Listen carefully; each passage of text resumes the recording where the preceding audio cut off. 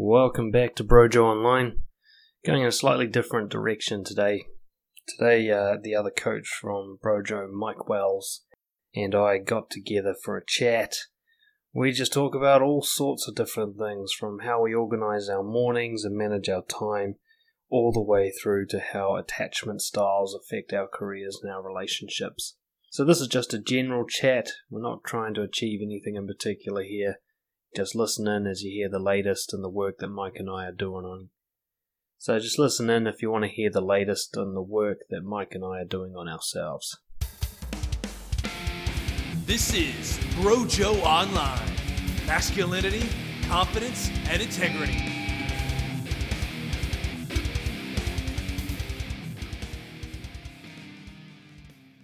Trying to do some more structured early morning routines stuff, and it's been nice.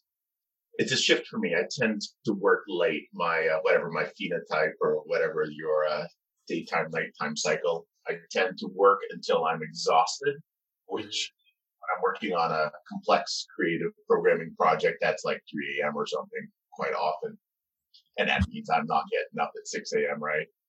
But I don't have that happening right now, so I decided to try the other end of the spectrum and see how it felt. It's been really good. 6 a.m. wake-ups, straight to the cafe. It opens at 6:30. A bit of email, some writing, gym, and then my day is feels supercharged. So it's been a bit crazy lately. Energy levels been through the roof. It's fun to experiment with those things once in a while and figure out what you can improve. Definitely. Yeah, I've heard a lot of people switch to the early morning. Some of them even before 5, and they're just all the important shit for the day is done by 9. They're just. Yeah. I get it. I get up about 7.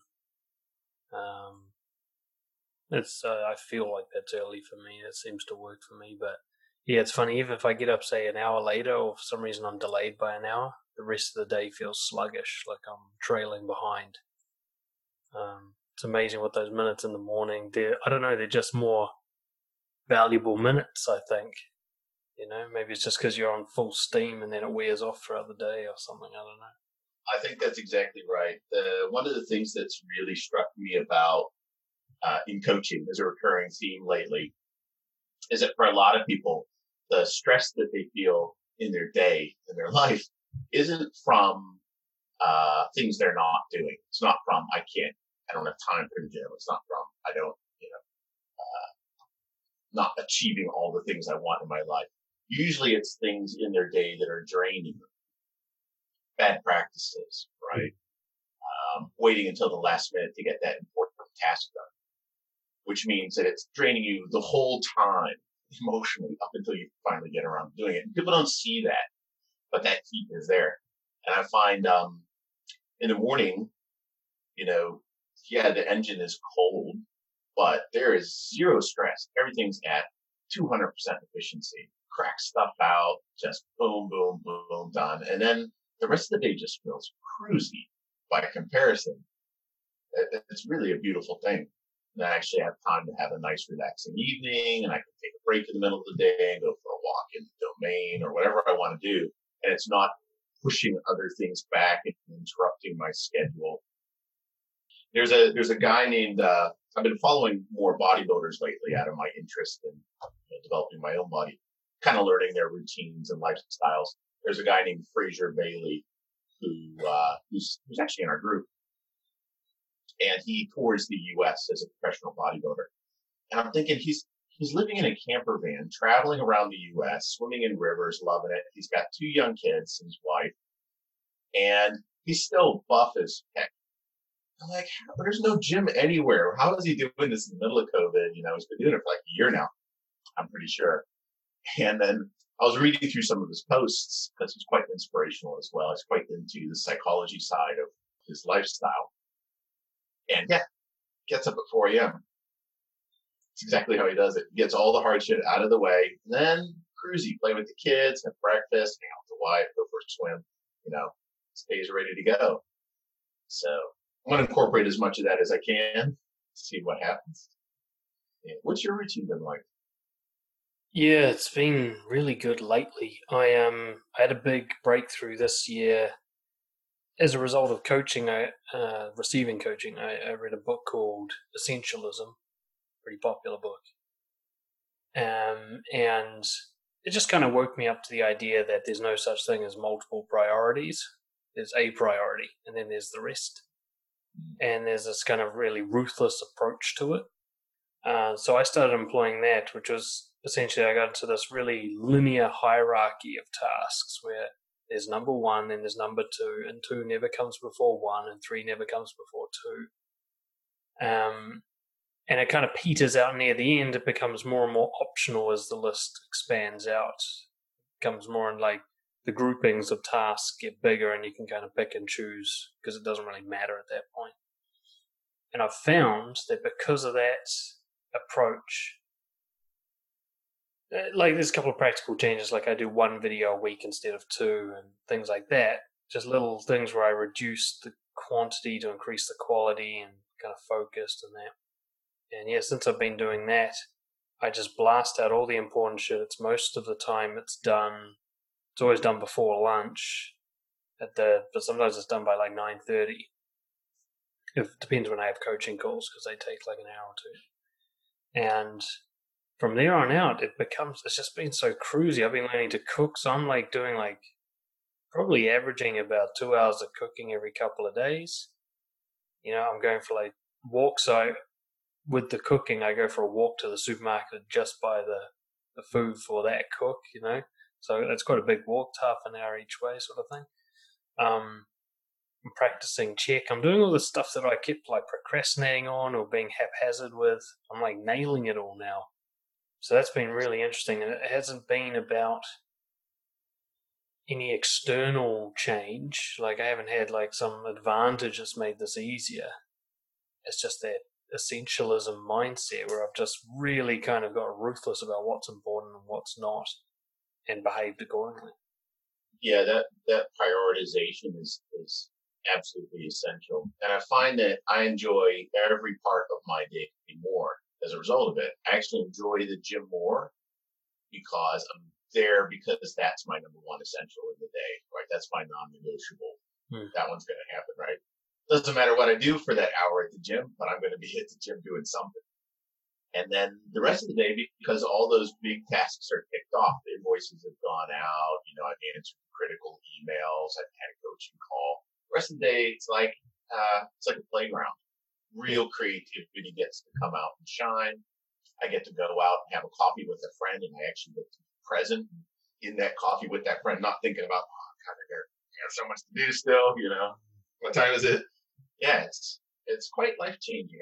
It's such a subtle shift from a practical standpoint, but the psychological, the emotional implications are massive. Yeah, it's really a philosophical change more than anything. I think you see it in the micro behaviors, like I'm not flitting between tasks. But one of the things I came to realize is, like I saw it in my journaling, I use the word behind when I'm stressed. I'm getting behind, I'm feeling behind. And I came to realize that that's a feeling, that's not actually a measurement of how well I'm doing. I can feel behind and be on top of things, and I can not feel behind and be falling apart. So it was something else that I just called behind. And what I started to realize is that feeling is actually it's a distance away from essentialism. I've lost track of what's important. Yes. That's what that feeling means. That's a great way to put it.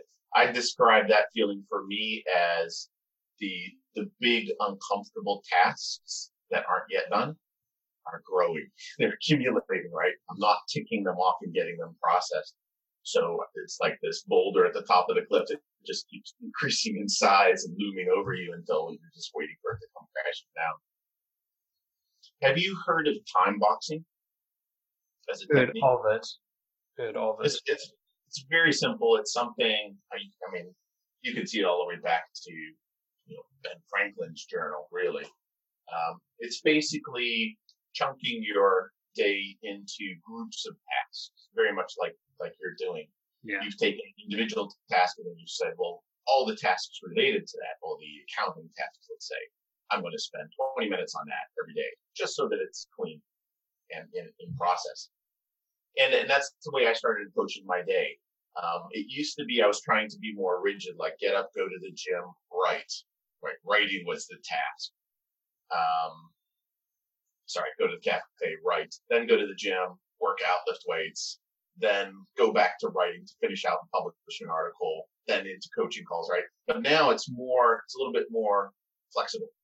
So I'll go to the cafe, but it's going to be contacting people, catching up with friends, writing, doing emails, online stuff, communications, planning, calendar stuff, right? And I'll do that for an hour. And then I go to the gym, and then most days it's weights, but there's a lot of learning involved in that too. So I'm sitting down and making plans and researching new techniques and revising my mesocycle pattern that I'm currently on and planning the next week. And I'm looking at my nutrition. And so there's a lot of stuff in that box. And then I go home, and then my morning box is usually a combination of tech work and more emails, maybe a bit of programming, but that's just a 2-hour slice. And the nice thing is you don't lose track. The thing that I've always had a problem with is without a box, the room would just overflow with stuff, right? I start programming, and then 8 hours later, I'd be like, okay, I'm tired now. Gotten some programming done. Nothing else is done at all, right? All those other things that I meant to do today didn't get touched. But now I'm too tired to do them. I'll have to save them for tomorrow. And then the same thing happens again. And that pattern, it's an anti-pattern, isn't it? It's quite stress-inducing over time. But it's how I usually approached the giant to-do list problem, right? Was try to just grind it rather than organizing it in a meaningful way. Yeah, I definitely box, like, it's actually really rigid in a sense. The first box is preparation for the day. It includes my morning routine, looking at my calendar, getting Zoom calls ready, that sort of thing. The second box is called clients, because when I was doing essentialism, I realized the most important thing to my business are my clients. As obvious as that is, it's something actually a lot of people don't realize as entrepreneurs. It's bizarre. They do everything else first. So I've got this box of clients, and that's a mixture of tasks. It's responding to clients' emails and clients' messages. It's reaching out to new people and making sure they're all well taken care of. They hear back from me within sort of 24 hours, always. And then the next box is like creative/personal. So it's where I do my checklist, and it's where I write my book and make videos. It's all very creative, and there's different tasks throughout the week that fit into that box. And the next one after that is Brojo. So it's everything, basically anyone who's not a client, but doing the community, taking care of all that stuff. And then finally, there's this box just called Other. And really, I can skip that box 4 days out of 5 in a week and no harm gets done. I usually have a wrap up on Friday to like scoop up the others that got missed, but I've got this kind of guilt-free thing. It's about halfway through the Brojo task where at this point, like if it doesn't get done, no one dies, and I can really just listen to my feelings. Like if I have an extra, I usually do 2 coaching calls a day, but if I have 3, it's going to be time stolen from those boxes to put in that 3 rather than like I used to. I'm like, I'll go to the fucking death to do it all. It's just so unproductive to do it all, bizarrely. Yeah. You end up paying for it the next day too. Something we don't really take into account. I have a very similar thing. My rule is people first. I try to apply that everywhere. Partly because naturally I tend to be on the introverted end of the spectrum and solve problems that I can solve. So like if I have a technical problem, a piece of code or so on, I'd always dive on that. I could feel like I'm making progress with it. But that meant that people ended up not an afterthought, but those communications and those connections ended up happening at the end of the day. And that affected everything. Social life, business, friendships, romance, Now I turn it around. Get up in the morning cafe, Facebook, who's messaged me yesterday, Meetup. Now I'm on there chatting with people and it feels good. It feels good to start your day with social tasks, and no pressure. And I've got that hour to play with that. That's been really good. And then I'll actually apply that in each of my boxes. So for example, If one of my boxes is creativity, the first thing I'll do is contact co-creators to see how they're doing, make certain that they're working on their part of some new article that I'm coming out with, or schedule a podcast that I'm doing with someone. Again, just try to put people at the front of it, create a new habit out of it. It's really nice. I find it really good. Do you take a break, like in the middle of the day? Do you have a box which is kind of like open, long lunch free time, siesta? Pretty much, and that's kind of me and Lucy time as well. We've got basically a tradition. After lunch, we just kind of cuddle up on the couch and we'll either talk or nap or watch something together. I used to always leave that till the evening, but it's so much better in the middle of the day. And it's one of the things I love about entrepreneurship is, I did a little bit of research a while back on like the things people regret on their deathbed. If you want to talk about essentialism, that's a good place to start. And it was part of a kind of journey I was on where I was like, I so often see good advice, but then I have to go through and make all the same mistakes they do before I take it seriously. And I was like, is there a way to leapfrog that? Like, can I just judge what is good advice and just go straight to following it rather than having to go through the rigmarole of, kind of replicating the study sort of thing? And so when I looked at like all these old people all saying the same thing that they regret, I'm like, I'm not going to wait till I'm them to go like, oh yeah, they were right. I'll implement it now, just like I'm trying to take care of my heart health now. That's why one of the reasons I took up cooking as a hobby is because I wanted to make healthy food delicious, which was quite a mission for me. If I can do that, then I'll eat healthy. I'm like, most people wait till they're 50 after their first heart attack to take it seriously. Like, can't I just learn from their lesson and do it now? And it was the same with Lucy. I'm like, most people wait until they've worked too hard and ruined their marriage to go, I should have spent more time with my wife and kids. And I'm going to be like, no, I'm going to do that before I have that realization. I'm going to do that before the pain even begins. I'm going to appreciate it, It's just, it makes sense. I love it. I think it's so much more organic. That was actually one of the things, that lunch break, it's one of the things that struck me the most about Ben Franklin's schedule. It takes a 2-hour fixed lunch break, and it's just free time. Let's take a nap. It's fine. Want to go hang out with his significant other? Totally fine. There's nothing in that box except kind of, eat something and rest. And in a sense, by doing that, he ended up creating 2 days out of one. There's a complete reset before he starts the afternoon, comes in completely fresh again, and starts the whole process over again. And I thought that I really like that. I've been doing the same thing. I'll take a break. I'll eat away from my desk. I'll go somewhere. I'll usually catch up with a friend, go out for coffee, and then get some shopping done, go for a walk, get some sun. That's such important time. Like, we tend to neglect, we think of time that's spent for our own relaxation and enjoyment as stuff that has to go at the end of the list after all the other things are done. But the problem is, when you kill your energy source of being relaxed and mindful and present, you get nothing done. And your life just sucks across the board. We've both been there where it's like, why is life so shitty? Everything's going okay, but I hate it. Yeah. Approaches everything. Well, this ties in a couple of things I want to chat to you about. I think we originally intended to talk about attachment styles or something, but I just like letting it go where it goes. But there's a couple of things that have come up lately and putting a video or two out about it. One is this concept I've started calling going south to get north. And it's these people living in the opposite way of the dream that they're trying to create and thinking that will somehow work. Like people who hustle and grind to create a relaxed, free lifestyle. It's kind of like that's going the opposite direction. And that's what I really got out of the Essentialism book was my day now should be a micro of the macro. The dream life I have should look like the day I'm living currently to the best of my ability. There may be limits on that. I'm obviously working on areas. But my dream life is to have lots of free time that I spend with my wife and kids. And my day today is a 12-hour workday where I neglect them. I'm going in the wrong direction.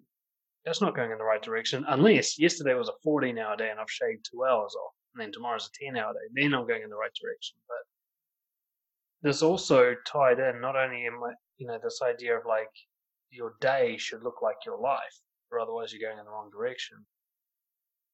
But I noticed something. We've been talking about attachment styles a lot. I wanted to get your opinion on this. And I'd always been kind of looking at through the narrow scope of romantic relationships and slightly broader scope of friendships. But I'm seeing it everywhere now. I'm seeing it in the way that people do everything. It's kind of the Aristotle thing, like how you do anything, you do everything. Careers. Avoidant people in their careers, they don't commit to things. They don't dive all in. Anxious people stick with shitty things just because they're sticking with them. They have that sunk cost FOMO thing where they just stay with it even if it's garbage. And I was like, I reckon this is early days on this particular hypothesis, but I'm an avoidant style by kind of default. I had a different job every year for like 10 years. And even when I found something good, like when I was a probation officer, I quite enjoyed that. I kept looking for a promotion and stuff. I never settled. I never committed. I was never loyal to any one position. And I was like, wow, that looks like the way I date. That looks like the way I interact in a conversation. Everything looks the same. So I wanted to check in with you and what you thought of that little theory that I got going. Yeah, absolutely. And I've got something similar that's been percolating in the back of my head regarding the entire attachment styles problem. Is that you know the attachment styles diagram has two axes, right? And it has two categories for each axis. Either you are happy and content and secure in that situation, or you're avoided. And that happens with other people, and it happens with yourself as well, right? So you're with a 4-quadrant grid. So basically, the diagram does a great job of describing healthy relationships and avoidant relationships, but it doesn't describe dependent relationships. I think there's another side to the grid. There's a third column that's missing. So you can be afraid of committing to something, a job or someone. You can be secure in it, or you can be totally dependent and needy for it. That's the other side of it, right? So now you've got a 9-part grid. And it gets really, really interesting when you look at this, because the number of people I see that will completely panic when they get laid off, as an example, or their partner leaves, or the relationship is a bit shaky, or anything in their world that's outside of their control isn't going the way they want, right? That reaction of being dependent on it is something that we don't really talk about. We talk about the avoidance side because we see it in our relationships and in our own behavior. You and I both share that. But what's interesting is, I wish I should have drawn this out. We'll have to do this at some point and have a deep look at it. You can think of it as a spectrum of avoidant, secure, and over-attached, over-dependent, right? Those two ends are related in the sense that for both of them, there is this sense that all of my security is outside of me, right? If I feel that I cannot safely protect myself, if I can't protect my own world the way that I want, I'm totally dependent on someone else, then either that avoidant behavior, that sense of I feel insecure about that, therefore I'm just not going there, or the opposite, I go way over attached to it and cling on to it for dear life, that's going to be the result. So when we're talking about Aristotle, going back to the idea, what are the fundamental things underneath that? I think that is the fundamental thing, is that sense of either my comfort, my security in life, my emotions, my happiness are mine, or it's something outside of me that happens to me that I've got very little control over. And so I'm at the mercy of the winds, right? I feel like everything emerges from that core principle of who's controlling my life, me or fate, We've gotten a bit vague and abstract there, but. Well, I was looking at, I was re-looking at Maslow's hierarchy of needs, and it's just the second level, that's safety. And I think there's very few people that have actually gone beyond that level in any significant way. That level was always Maslow described it as a physical thing, but I think, especially these days, it's much more of a psychological thing. And whether you're avoidant or anxious or overly attached, whatever you want to call it, it's a safety issue. A secure person, that's a very well-named attachment style, because it basically implies a safety that's untouched, or a safety that's been established and kind of like set and forget, you can move on. You know what I find really interesting, which I think is the next level of development for the attachment theory, is that people aren't either avoidant or attachment, they're avoidant or anxious. They're both. It just depends. You know, the picture I've got in my head is like a little kid playing at the ocean front and chasing the wave, and then when the wave comes, they run away from it, and then they chase it out and they run away from it. I see this all the time, like someone, they're really anxious until they get what they want, and then the avoidance stuff kicks in, you know, or even their over-attachment to something is a form of avoidance. You know, it's like two sides of the coin. It's the same thing. I think you were kind of implying that before. It's the same thing at the same time. It's avoidant of taking responsibility. Right. I'm handing that responsibility off to someone else. You take care of it. It's your job now. Well, I saw like a couple of examples that I've dealt with lately that are classified as avoidant as guys cheating on their partners. Had a few of those in my clientele come up. And they're horrified with themselves. They always saw themselves as a guy who would never do that and so on, that classic story. And then they're hit with the brutal truth, like a man is a man. You put him in the right perfect storm, he'll do things that any other man will do. And they're so gutted by that. And it looks like avoidant behavior. But the chase to get the girl was very anxious, very needy, desperate to please, lots of people pleasing, nice guy behavior to get and keep the girl. And then when it starts getting intimate and real, suddenly there's lots of porn use and distant emotional effect, and eventually things like cheating or gambling or drinking, whatever. You can just see the guy who's down at the pub every other night with his mates, or however it manifests. But then these guys, and here's where it gets interesting, the girl breaks up with him for the cheating, and now the guy's like suicidally depressed about losing the girl and wants her back more than anything he's ever wanted. Away and back and away and back, and I just see this throughout their lives, this in my own life, this pattern of run towards, it comes at me, I run away, in all areas, even health, I've seen it. Yeah. And this goes back to that fundamental switch that we keep talking about what's the difference between excitement and anxiety. Virtually nothing. That is such a tiny switch. It's all about perspective. This is good for me or it's bad for me, right? The feeling, the compulsion to run towards or run away from that is all a result of that perspective of this is good for me or not. So when someone's avoidant, it's when they get close and then suddenly start to feel unbalanced or responsible for someone, or that somehow their freedom is a bit curtailed, some little minor thing, you start to panic. This is bad for me. You become avoidant.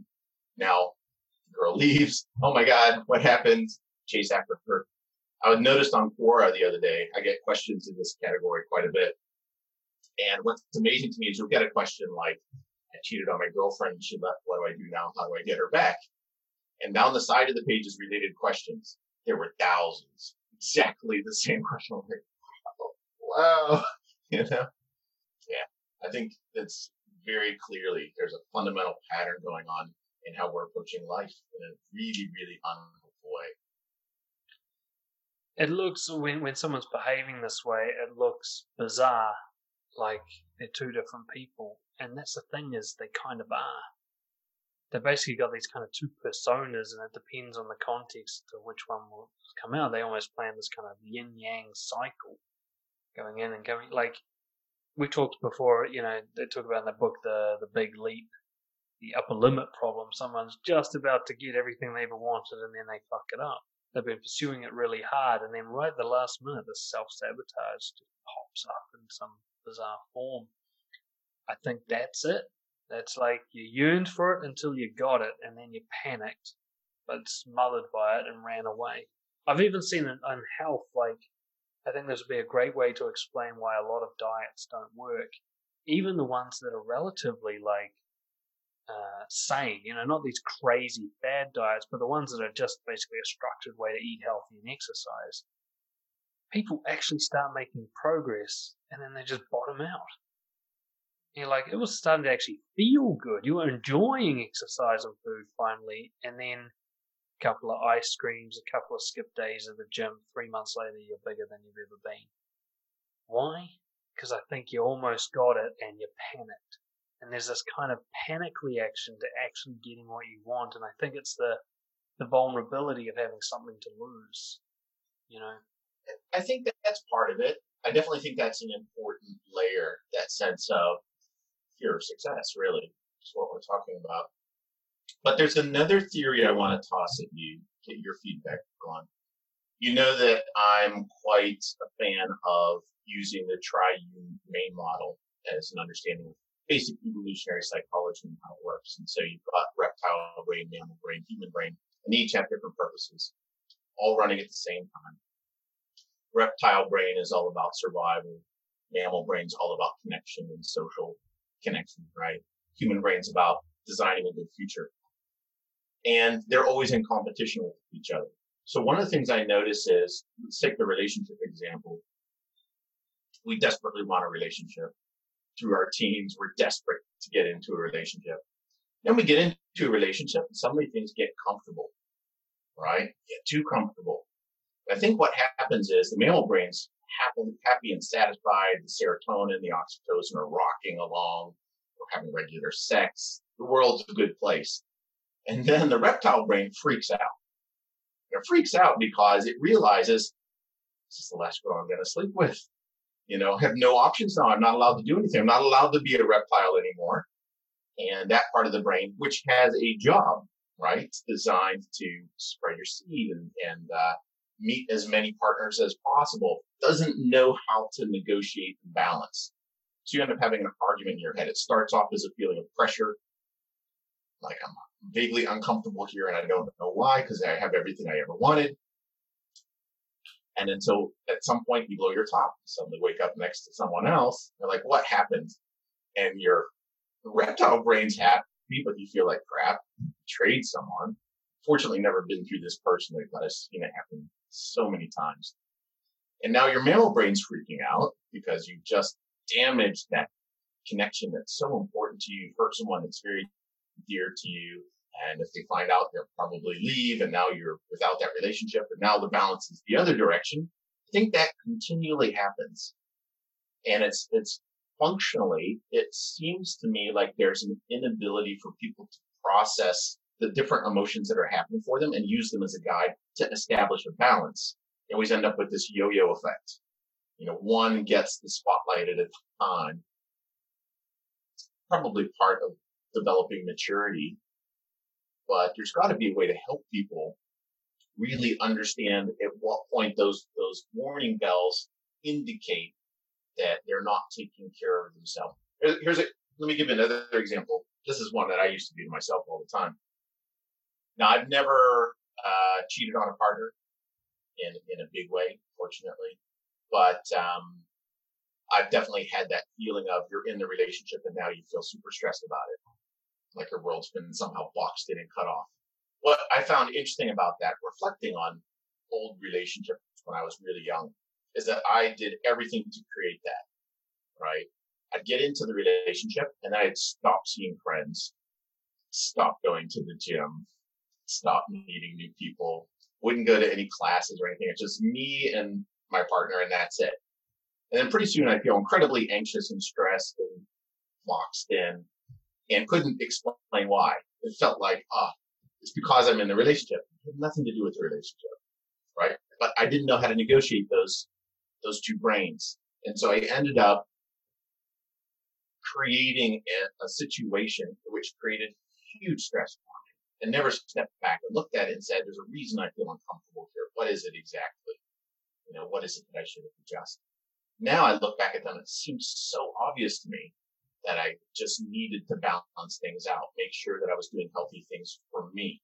this is why we always talk about the importance of putting yourself first, because the moment you lose sight of that, the relationship ends up becoming very dependent on the partner, and then it's gonna crash.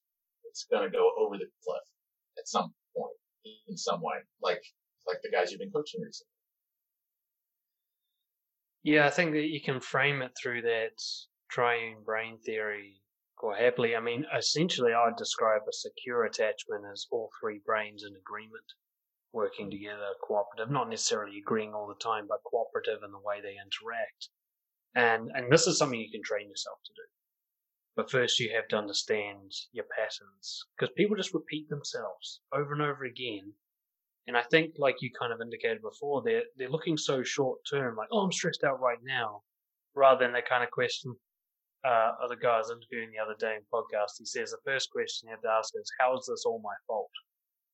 And, what he means is that kind of bigger picture, cosmic perspective of, I got myself right here.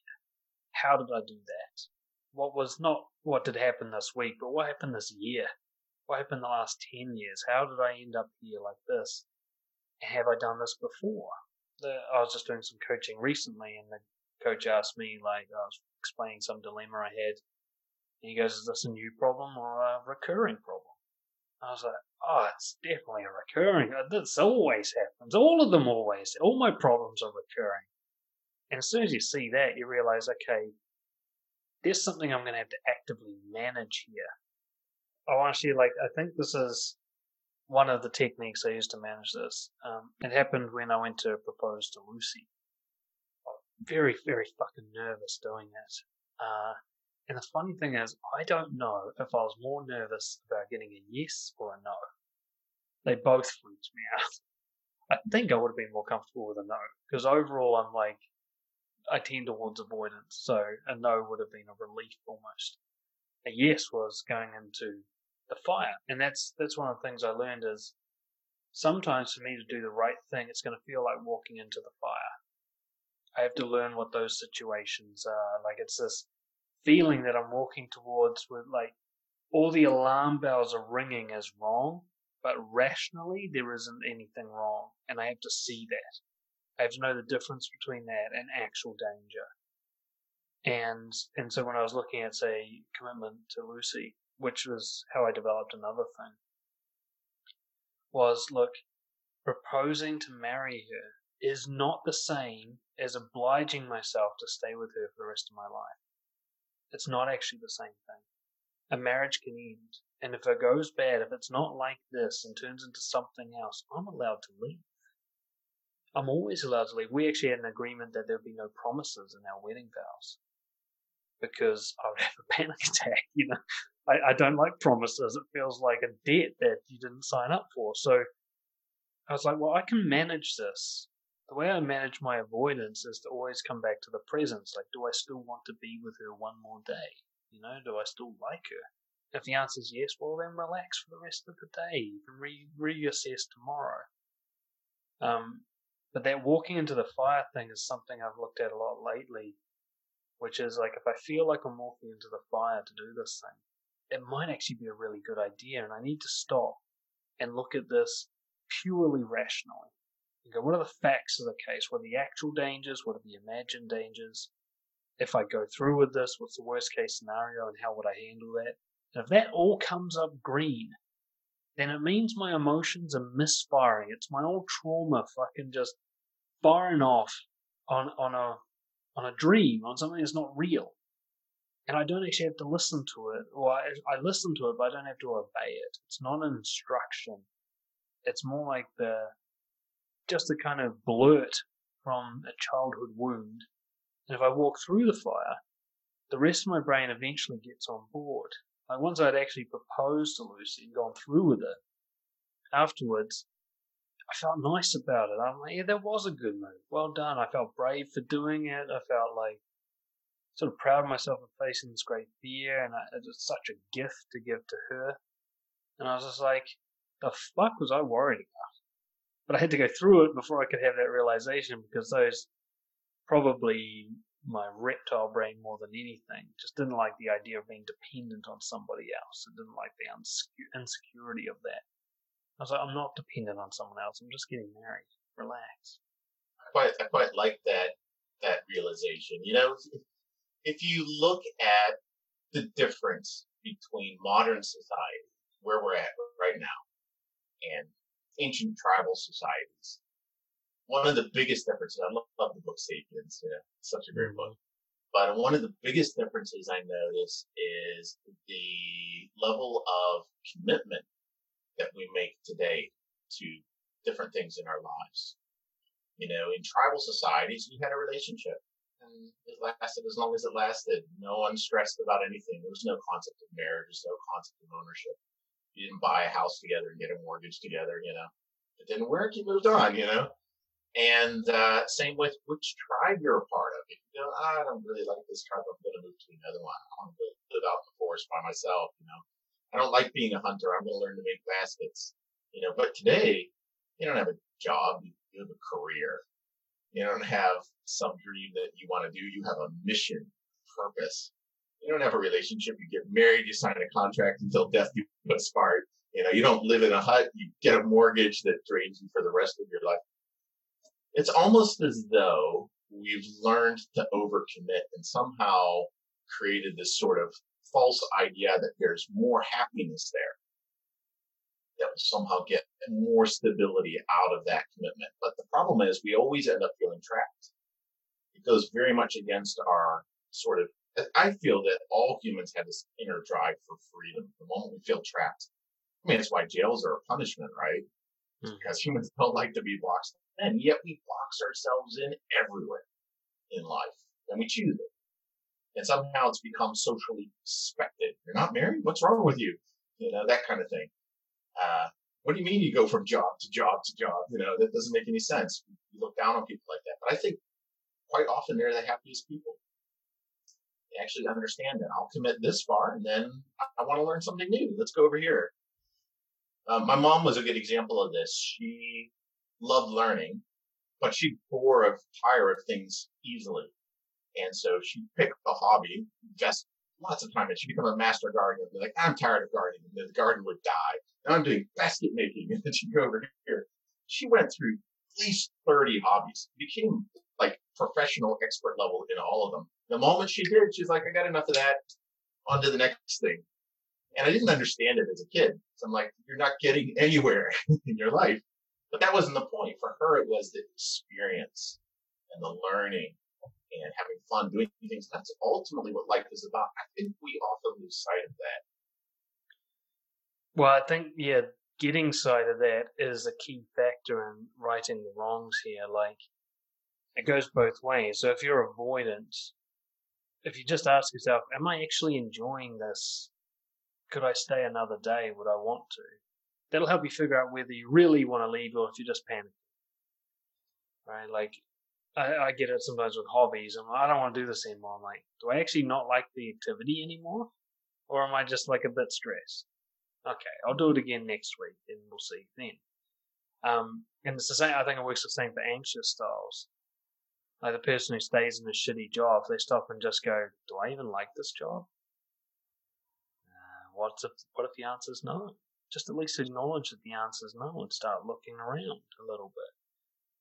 Because it's funny, the weird thing is, people's emotions, the way they feel about things, their preferences, whether or not they enjoy something, I believe in as a very accurate measurement tool.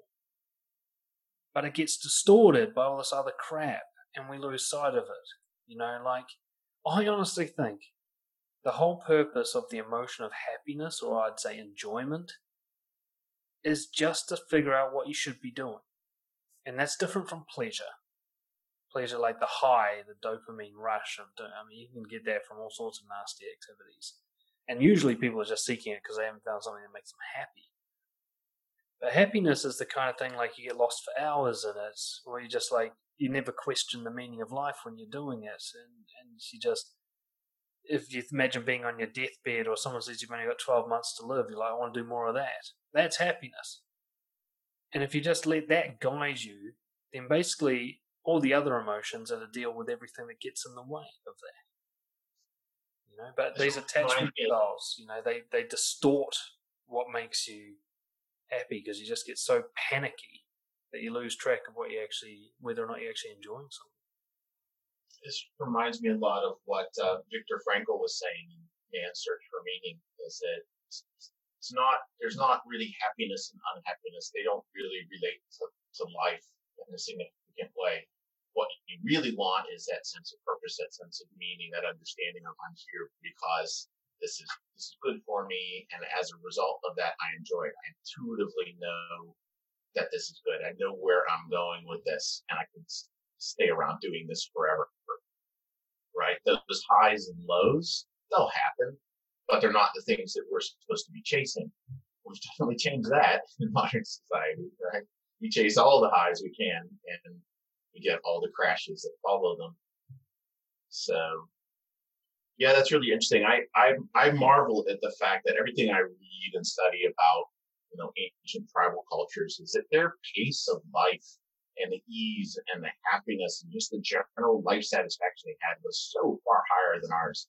In fact, I laugh sometimes. I look out the window here over Parnell and the CBD, the motorway. I see all the people going into work for rush hour in the morning, anxious and frustrated and just trying to get to work, right?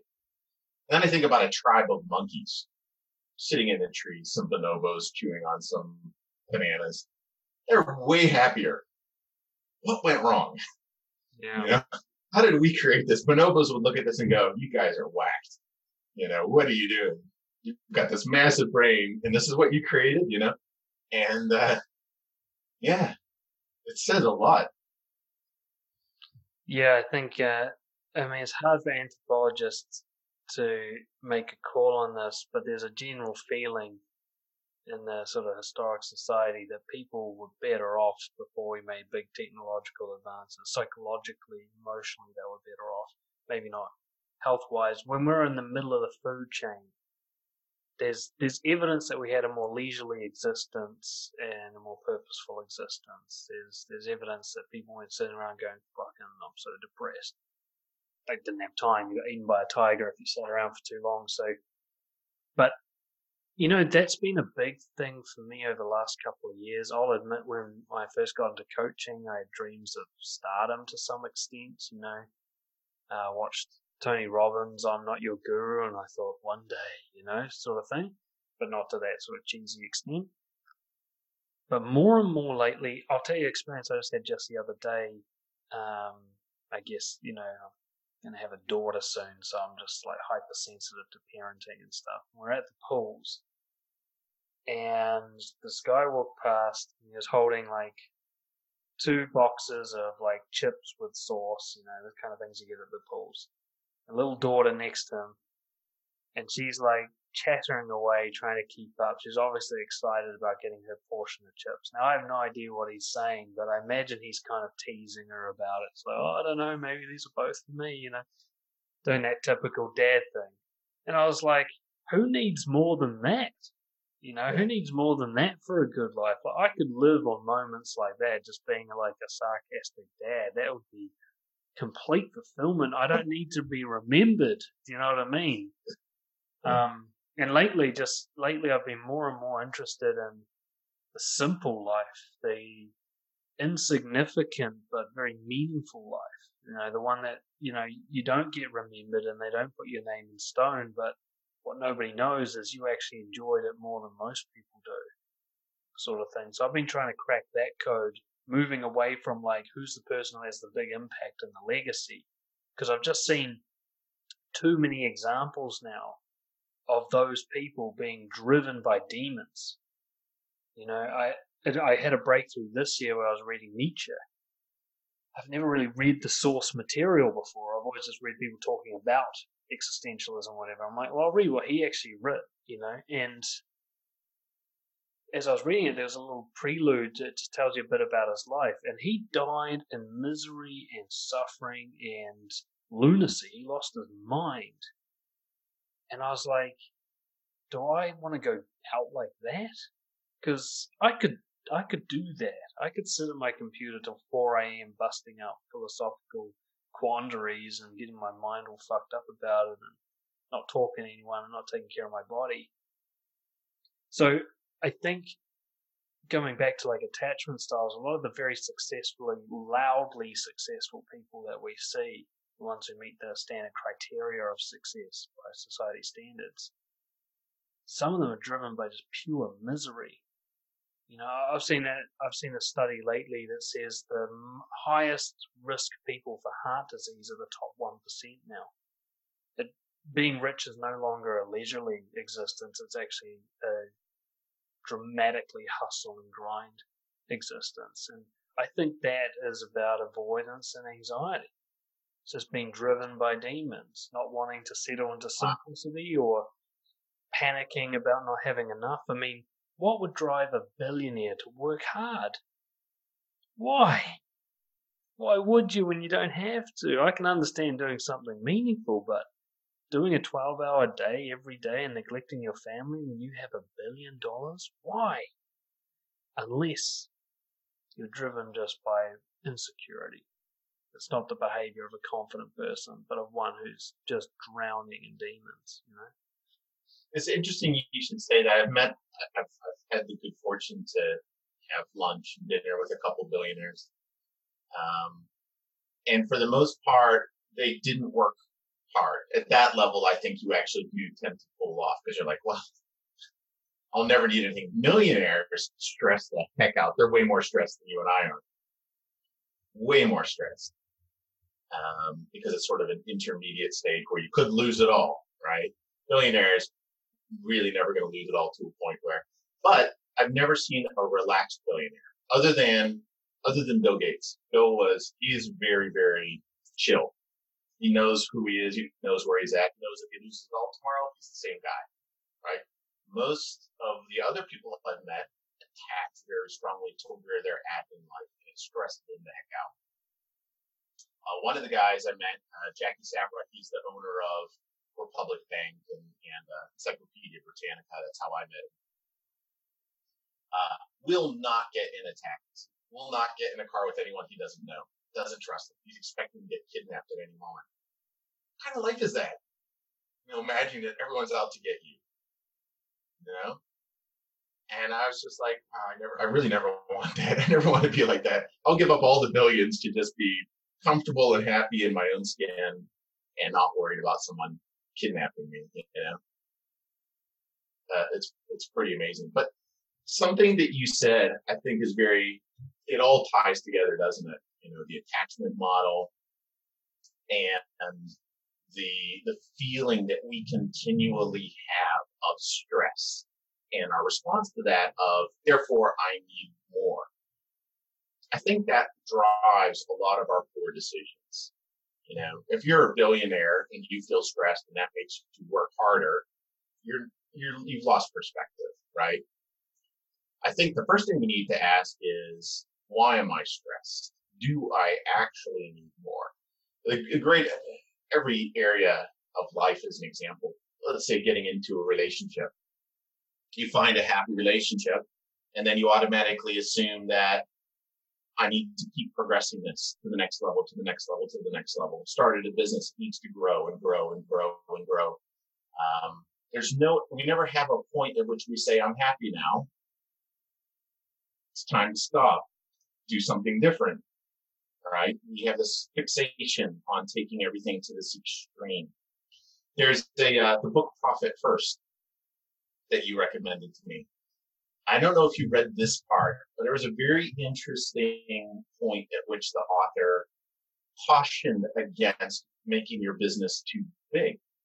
Mm-hmm. His point was, he didn't say it in this way. My interpretation is that, you know, yes, you can get more and more and more reward, but with that comes more risk.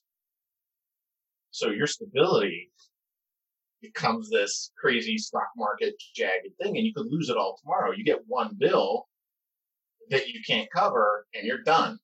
And I've seen that happen. My first business, that actually happened. We're getting huge paychecks, but we're also getting huge bills, and they cancel each other out pretty fast.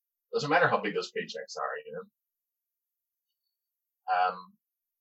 I think that there's really a lot to be learned there about life in general, is that there is a point at which you need to say, I'm happy, this is what I want to continue at, and just keep developing and maintaining that while you build other areas of your life. the whole culture around fixation, and I've never got enough. It's very destabilizing. Yeah, my first experience of that directly was when I worked in corrections. I was a probation officer, and I was good at it too. Like after a few years, I could work with like some of the most ruthless beasts and turn some of them around. But the urge just keep going up, and the next level up went into management. You're no longer working face to face, and I made that move almost driven by something. But some voice in me was like, "No, too far. You're getting away from it now." Now, I was able to make that work for me eventually, but it was never the same after that. I lost my love of corrections from that day slightly. Good news is eventually I lost it completely and moved to coaching. But I'm seeing the same thing in coaching, which is I'm getting to the point now where I could start thinking about a business model that hands this off to other people, that idea of working on the business rather than in the business. I was like, but why would I stop coaching? What would be the point of that? Just so the business gets bigger? Why does it need to be bigger? What is bigger? What's better about bigger than right here? Because right here is quite sustainable. But the next stage would mean I'm coaching less, or I'm handing that coaching on to someone else. I thought, well, that's not my vision of the future. So why would I change that? And I was like, it's good to catch myself and go, I'm not going to repeat that mistake. The work I need to be doing growth-wise is not on changing my external situation, but on learning to better appreciate it. Being able to, enjoy being the same more, sort of thing. So, just slight tweaks to the lifestyle, but ultimately the work is internal, not external. And actually, external is just fine. Like, my need... the thing that really struck me about Viktor Frankl's book, Man's Search for Meaning, it's a bit actually that nobody talks about, which is, holy fuck, the Jews survived a lot of shit. They were eating nothing, going out in the snow in bare feet and working 12-hour days with ruthless hard labour, with the threat of death hanging over them, sleeping on wooden benches with not enough room to turn over. And they fucking made it. I was like, fuck, the human body doesn't need much. Like, obviously that wasn't an ideal fucking way of living, but you can get by on fuck all. Like, in terms of basic needs, like, if a human body can endure that, it is pretty tough. And yet we're panicking when, the bills are a bit late or we have to downsize with the rent or whatever. And like, dude, you're crushing it. Like, you're fine. You're absolutely... If there's food in your fridge, even if there isn't, but there will be tomorrow, you're alright. Yeah. It's crazy how much we think we need, but we don't need fuck all. I love that. That's, the monkey tribe, example again. That monkey can look up in the tree and count the bananas, theoretically, right, if it wanted to do. But it doesn't stress out about the fact that, there's only 12 bananas left. I'm going to starve next week. It knows that it's always going to be able to find food. It does not stress about that. I think it's both a blessing and a curse, right? In the case of normal mammals, most mammals, except maybe dogs and dolphins that have a more developed forebrain, they don't think about the future. They don't predict squat, right? Very present. Somehow, we've become so dominant in our forebrain thinking, we totally ignore the present. And as a result, we're always chasing something. We're always anxious about something. It's always not enough. We never get to step back and enjoy, teasing our daughter about the chips that we're going to eat them all. And we miss out. We miss out on life. That's what life is. But, it's sad. I'm really happy that I'm seeing this now in my own life and learning how to just enjoy what I've got and not stress so much about the future. Unless, even with COVID, I was like, yeah, I feel pretty chill about all this. Like, I worry about the world and the health of family and friends, but no one I know is dying right now. No one I know is starving right now. There's no wars. There's no imminent threat. Just take care of yourself and keep going and enjoy what you've got. And I think that's how a lot of people that being forced to stop and reflect on life and sit at home and kind of, what do I do now? Was really good for a lot of people. Yeah, Stoicism helped me a lot with this as well. There's a couple of key things from it. I don't even know exactly where I got these, but one was the idea I've survived everything so far. So you get these people have this problem with trusting themselves. That's what worrying is about. Is you're basically saying, I don't trust myself to handle the future, so I need to overthink it. I need to plan it. I can't just wing it because I can't be trusted. Only people who don't trust themselves worry. That's why psychopaths never worry. They're completely faithful to themselves. Almost envy them. But what a lot of people don't do is they don't look back over everything accurately. They look back and say, I fucked that up and I fucked that up and that was a mess, blah, blah. But then they miss the next bit, and I got through it. Like, the more fuck-ups you got through, the tougher you must be. You know, the more of a disaster your past was, if you were abused or you just had a really string of bad luck or you had neglectful parents or whatever, you're still fucking standing. You got through all of that relatively well. Like, you might not be psychologically the fittest person in the world, but you're standing, maybe you're functional, you can hold a conversation, you can secure an income, you're fucking doing pretty well despite all of that stuff, and you don't trust yourself to handle the next thing? It doesn't even make sense. It's like an insult to the truth. Of course you're going to handle the next thing. And I think that's the important thing for especially anxious people who don't want to change anything they've got going. They're worried that, like, oh, I need this job, or I need this relationship. It's like, nah, if it doesn't work out, you'll fucking handle it. Like you handled everything else that didn't work out. In fact, you'll handle it a lot better if you remember that you can handle it. Stop panicking over something you don't need to panic about. And with Stoicism, again, for my avoidance, the biggest one was, it's a Marcus Aurelius quote, I think, this too shall pass.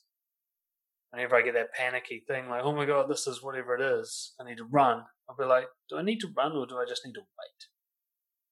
Because waiting solves fucking everything. Nothing can be bothered lasting very long. You know, you're in an argument like, oh my god, it's never going to end. It is. One of you's going to fall asleep at least. Like, this just can't keep going. So you don't need to run, you just need to wait. And it will be over, and you'll realize maybe I didn't need to run after all. You know, maybe I could just see it through. Those two, it's kind of like trusting your ability to both create and destroy. If it doesn't work, you'll destroy it. And if you're missing something, you'll go create it, because that's what you've always been able to do. You know, maybe not as well as you'd like, but well enough to get you here, which is better than everybody else who died, basically, or 20 billion people or whatever. Yeah, and that brings up another good point, which is this whole fixation on trying to get somewhere means we end up over-investing in things that aren't working. The perfect example is probably careers. A number of people I know that felt forced to pick a career when they're in high school, and because they did their degree in it, felt like they absolutely had to stick with that career for the next 20 years, right? And are miserable about it. You know, that continuing compounding investment became a trap.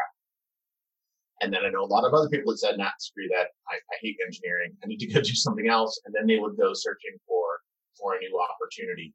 It's almost as though the moment we make a decision, we fear failure so much that we feel that any admission that wasn't the right choice, acting up and taking a different path, is an abject failure. And so we'd rather go south forever than say, wait, the sun's on the wrong side. I need to turn around, you know, and we'll perpetuate it. We make it worse and worse and worse. And of course, we're not going to solve the problem. We're just going to get more and more and more stressed about it. But we do it quite continuously. It's probably part of that investment fallacy we've talked about in the past. The idea, I keep investing, therefore I have to keep investing, or I'll lose all the time and energy and money I've already put into it. Not a recipe for happiness. You know, actually a great example, modern day example of this right now is Gary Vaynerchuk. he was such a huge proponent of hustle and grind methodology. And right now we witness him in a transition where he's having a change of heart about that, but he's struggling to let go of his previous commitment to such a huge message that he's pushing. His messaging has taken on a new tone. I don't follow him out of a sense of worship. I just follow him because he's interesting. He's interesting as a character. He's clearly a confident guy, and I'm trying to figure out what's the story behind that. But I want him to just say, you know what, don't hustle and grind. I fucked that up. That's not the best way. I found a better way. But he can't say it. He can't say that he's doing a new way now, and his messaging's kind of like, you'll get here after you do the hustle and grind thing, without saying, actually, the hustle and grind thing was an unnecessary sidetrack. I could have gotten here quicker had I known. So it's really, and that was a huge one for me, that surrender to let go of what didn't work. That's what saved me in relationships in multiple occasions. At first, I let go of being a nice guy because that didn't work. And then after that, I had to let go of seduction because that wasn't getting me what I wanted. And I had to keep letting go to find a new thing. But letting go meant, like, when I was into pickup, I used to tell all my friends about it and try to encourage them, and I'd brag about hooking up with girls and stuff. And then afterwards go, yeah, I was wrong about all that, eh? Like, it was hard to do that because they were already giving me shit about it. Now I'm going to confirm that they were right all along and so on. But why hang on to it? I'd rather go through a bit of embarrassment and humility, to find the right thing. You kind of nailed it. The thing I think that you and I see as coaches, it's most heartbreaking, is watching people cling desperately to something that makes them miserable. And you're like, dude, you've only got one life. Like, it's the seconds, the sand's running through the fucking clock, like, holy shit, let it go. It sucks. I don't care if it took you 20 years to figure out it sucks. Let it go now. Stop it. But yeah, they're scared of kind of, I don't know, admitting to it perhaps, or I have a theory. One of the things they're most afraid of is that's the best thing they could find, and the search is only going to turn out worse. But I don't know, maybe it's just pride. I've never yet seen that be the case, but I remember that thought passing through my head on occasion. Yeah, it's funny. I love watching Pivots, Vanderchuck, and of course Mark Manson back in the day. Really, that shift in perspective can only happen when you stop and look at your past and do that deep reflection and look at the alternative paths you could have taken. Once you're at the top of that mountain, once you've accomplished, you can look down the side and kind of go, oh, that was a way easier path. I didn't even know that was there. I totally missed it. I took that path because it had signposts and because I read a book and it told me to do it this way. And I think a lot of people live their lives that way, but most of us never reach the top. So we never get that clarity. We just keep grinding up the hardest possible path unhappily with the promise of some kind of, future glory and joy. And it doesn't happen. But I really like if you look at my life, if I was to just try to describe it in one word, grind is a pretty appropriate word. I really believe, that you work, you bust your ass. You just bust your ass for whatever you want. You just keep going. But looking back, I sacrificed my 20s completely on the altar of the grind, I don't even remember being in my 20s. That's pretty sad. That was not a fair trade. But I couldn't have seen that at the time. Those kinds of reflections, I hope that we can find a way to take kind of our experiences and the awareness and the kind of wisdom that we're accumulating in our own lives and codify that in a way that someone else, you can kind of shatter the myths that they're holding onto tightly enough that they can actually get a clear look at where they're at and whether it's getting them where they really want to go. So I think, like I said before, looking out the window at the people just frustrated and stressed trying to get to work. Why? Do something else where you can stay home. Like me, like you. Life's meant to be enjoyed. If you're not enjoying it, you're failing. Doesn't matter what's in your bank account. You're failing. Own up to it and start new. Yeah, it's like I said, it's kind of heartbreaking to witness. One of the things that I hope you and I are doing is filling in a gap that's really lacking in the self-development space, which is people who are committed to a previous system, breaking away from it and admitting that it wasn't the right way. The space we're in is filled with people who are diehard for the one way that they first signed up with, and they just won't let it go. Even though they themselves are seeing a lot of counter evidence build up and discrepancies and outliers on the graph to say maybe this isn't the fucking way. Nothing worse than somebody who preaches the way they live and they don't even enjoy it themselves.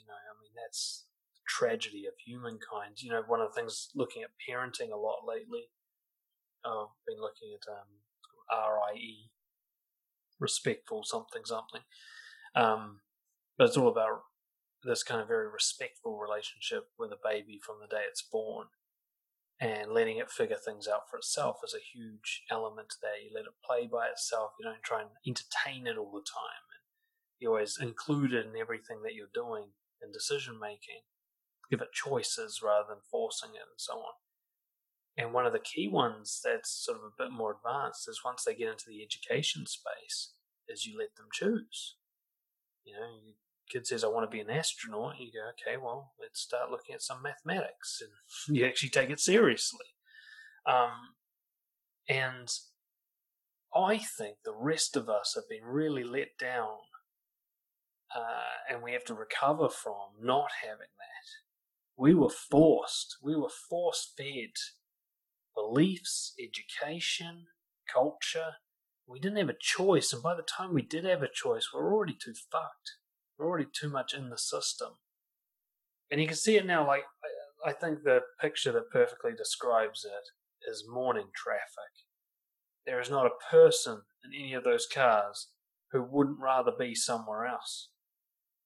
And you're like, millions of them, billions around the world, just sitting in traffic, and they don't want to be there. And the thing that none of them seem to realize is they don't have to be there, most of them. So why are they there? And that's a hard thing to wrap your head around. We've seen it in Brojo. Sometimes you bring up these sort of controversial ideas. People are like, no, I can never do that. That's not possible for me because of my special situation, and I'm this like freak of nature that's not capable of that. And you're like, I know you think that, but I also know you're really fucking wrong. Like, I'm not special in creating a life like this. I'm not particularly gifted or talented in a way that separates me from the herd. I'm actually just a normal guy who, thankfully, certain ideas and people intervened with me at the right age to steer me off the track that everyone else has put on. And I really hope you and I can sort of like come back from doing things the way that everyone does them and go, no, turn back, don't do things this way. There's another way, it's way better than this. This way sucks. Yeah, I really like that. I think we're on the right path, which is that to the best of our abilities, we're just trying to live it. That's the only way we can learn, is actually embracing the fact that life's uncertain and embracing the fact that, you shouldn't, chasing dreams isn't really going to bring happiness. It's fantasy, right? It's fantasy like all of the other fantasies that have failed us. And that what you have now, however limited it is, however scarce it is real. It's the thing that you can really invest your time and energy and attention and joy in. It's those little things, those moments with your kids, hanging out, having a coffee with friends. That's the important part of your day. And as long as we can embrace that, live that, and enjoy that, I think it'll come out in everything that we teach and everything that we create. I really love that. It's such a happier place to be than like, how do I get to that mountain? No, just enjoy the freaking valley you're in today. It's beautiful, Yeah, I had to make a big decision this week actually around publishing my next book. Was, do I hire a publisher and go hard out, or do I just do it on my own? And I was talking to the publisher about it, and he was talking about the marketing funnels and everything that would be set up, and minimum book sales to achieve this, that, and the other. I just feel this pressure. I was like, you know what? Selling a lot of books isn't worth this. I don't want to not enjoy publishing again. I want to enjoy it. I'd rather enjoy 10 people buying my book than be stressed the fuck about 1,000 people buying it. Because otherwise, what's the point? So I can become a big guy? And what? It's the same problem with more zeros. It's just more stress and more responsibility and more people fucking hammering my email. I don't need that.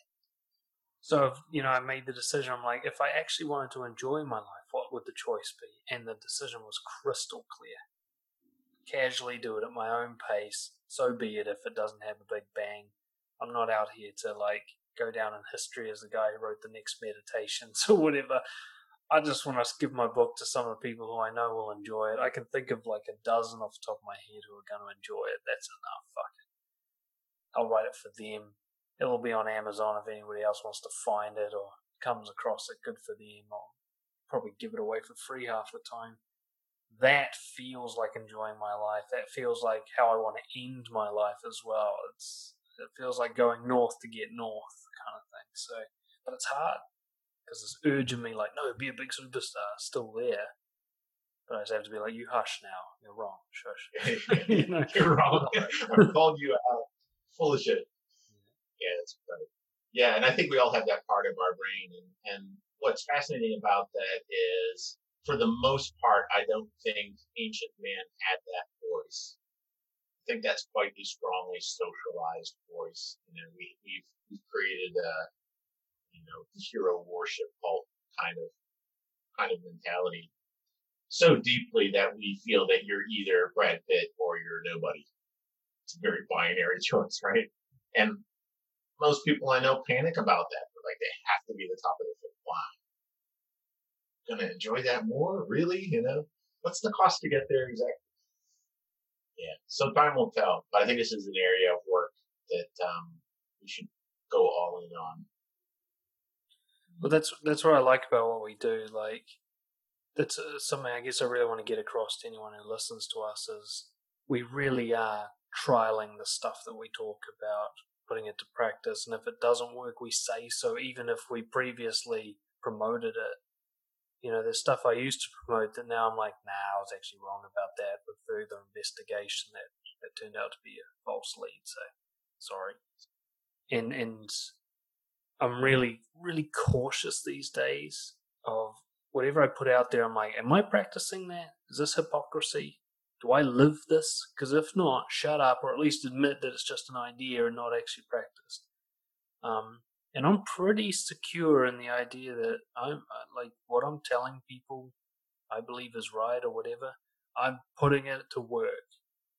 If I give someone advice on how to have a confrontation, it's based very strongly on the confrontation that I had with someone yesterday. It's not a fictional thing that I made up. It's really important that we keep doing that because it does mean that we're going to keep updating the ideas and keep saying, look, our past stuff is less, we're less into it than our current stuff. But I think that's what should happen with somebody who's growing. If someone's saying, I've been using this method for 15 years, I'm like, well, that probably sucks then. It should be at least have a rewrite or something. 15 years, that's... I make that a regular practice now. I think of all of my blog articles as living documents, just like Wikipedia. It's I got to go rewrite that one on dealing with life catastrophes now. Learn some new shit. Time to update that. All of my articles get revisited. Partly it's just because my writing sucked and it has improved dramatically. And part of it is because there is a lot more to say now. And there's stuff that was just flat out wrong. Misunderstood at the time or miscommunicated, wasn't clear enough. So I find that process just as valuable as writing a brand new article. Yeah. It's quite valuable. But, that process, our own evolution. It's funny because we've been around, just about 7 years now, Brojo has. Yep. Close. And so in 7 years, we've kind of come full circle on quite a few topics. We go back and revisit them and go, my perspective is different now. Learned a lot of stuff through coaching and through my own personal experiences and testing it. But I also noticed just like this book for you took quite a bit longer to get out. You didn't rush it. For me, it's the same. When I write an article, I'll take months because I'm a guinea pig, like R&D, this sort of stuff. I want to make certain that I understand exactly what I'm recommending here, what the pros and cons are before I put it out there as an idea. Because if it's not really battle tested, it's incomplete at best. And it could be flat out wrong. I could have missed some critical step that needed to be, specifically now. So yeah, coming back to the discussion earlier, I think, our own lives, our own experiences are the best, laboratory for everything that we're writing, learning, and teaching. That's the most enjoyable way to do it too. It becomes very personal. Yeah, I remember reading philosopher Kant, Immanuel Kant. He never went like within 50 miles of his home his entire life. I was like, how can you be a philosopher without getting a range of experiences? It's like, I'm sure he had some good ideas, but I can't trust them entirely.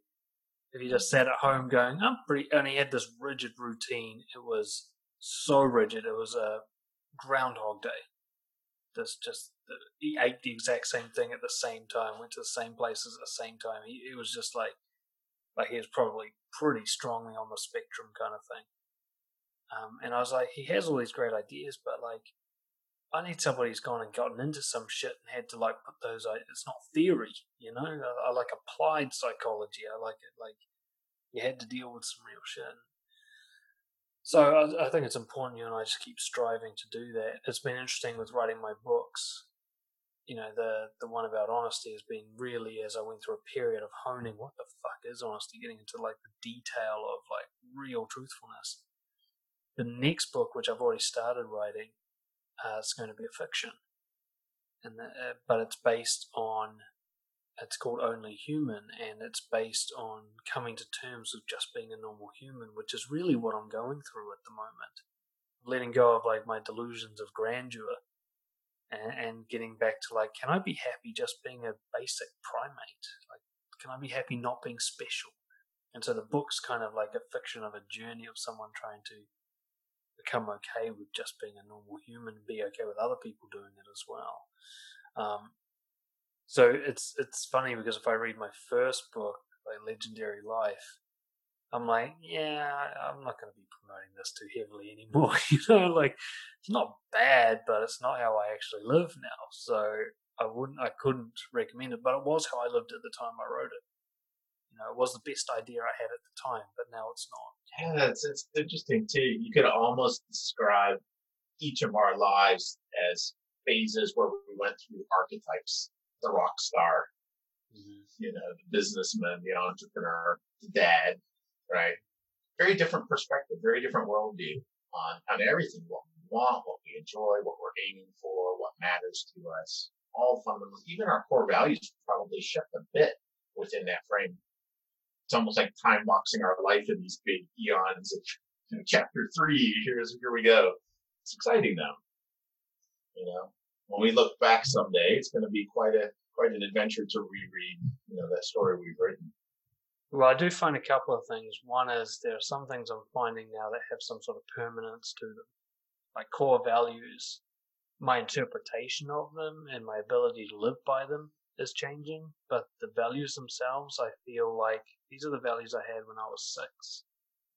And there's something quite cool about that. Like, I think there are some like permanent or objective truths that we're trying to discover. And I'm also finding that the shift in my perspective is getting less dramatic over time. I feel like I'm really filtering down to the good stuff now. Whereas before I was kind of like filtering out big bad things. Like, okay, completely change that. Oh, completely change that. Now it's changed that a little bit, change that a tiny bit. It's like I'm sort of like true north. I'm really honing in on it now. So that's exciting because this has been tested to death. We go through these different phases or archetypes, and you get like the big lessons out of that whole phase, and you carry it through to the next one and apply it, and you're kind of stacking up, I guess, kind of like learned wisdom or something. Which is why, anybody who's just stuck in one phase since they were 19, like, dude, you've maxed that out. There's nothing more for you there. you have to shift it up somehow. But yeah, it's interesting. All right. Let's keep working on this. Yeah, let's wrap up for today. But we'll talk offline. I would like to go deeper on the attachment styles discussion, but probably with some visuals so we can really hone in on some of the impacts. One of the things that we talked about briefly last time that I want to continue is the discussion of how modern dating, things like Tinder, are having such a big impact on the way we relate and on the level of commitment and attachment we form in relationships. And I think probably on its propensity to create avoidant behaviors as well. You know? There is a lot to talk there, and I think a lot of our guys have been struggling with the dating and relationships world. I think that there's some pretty whack things going on right now in culture and in society that are contributing to that. So I'd like to help with that as much as I can. So let's focus in on that for our next session. Sounds good. Yep. We'll have a chat about that later. Awesome, man. Good to see you again. Have a great week. You too, bro. Chat again. We'll catch up soon.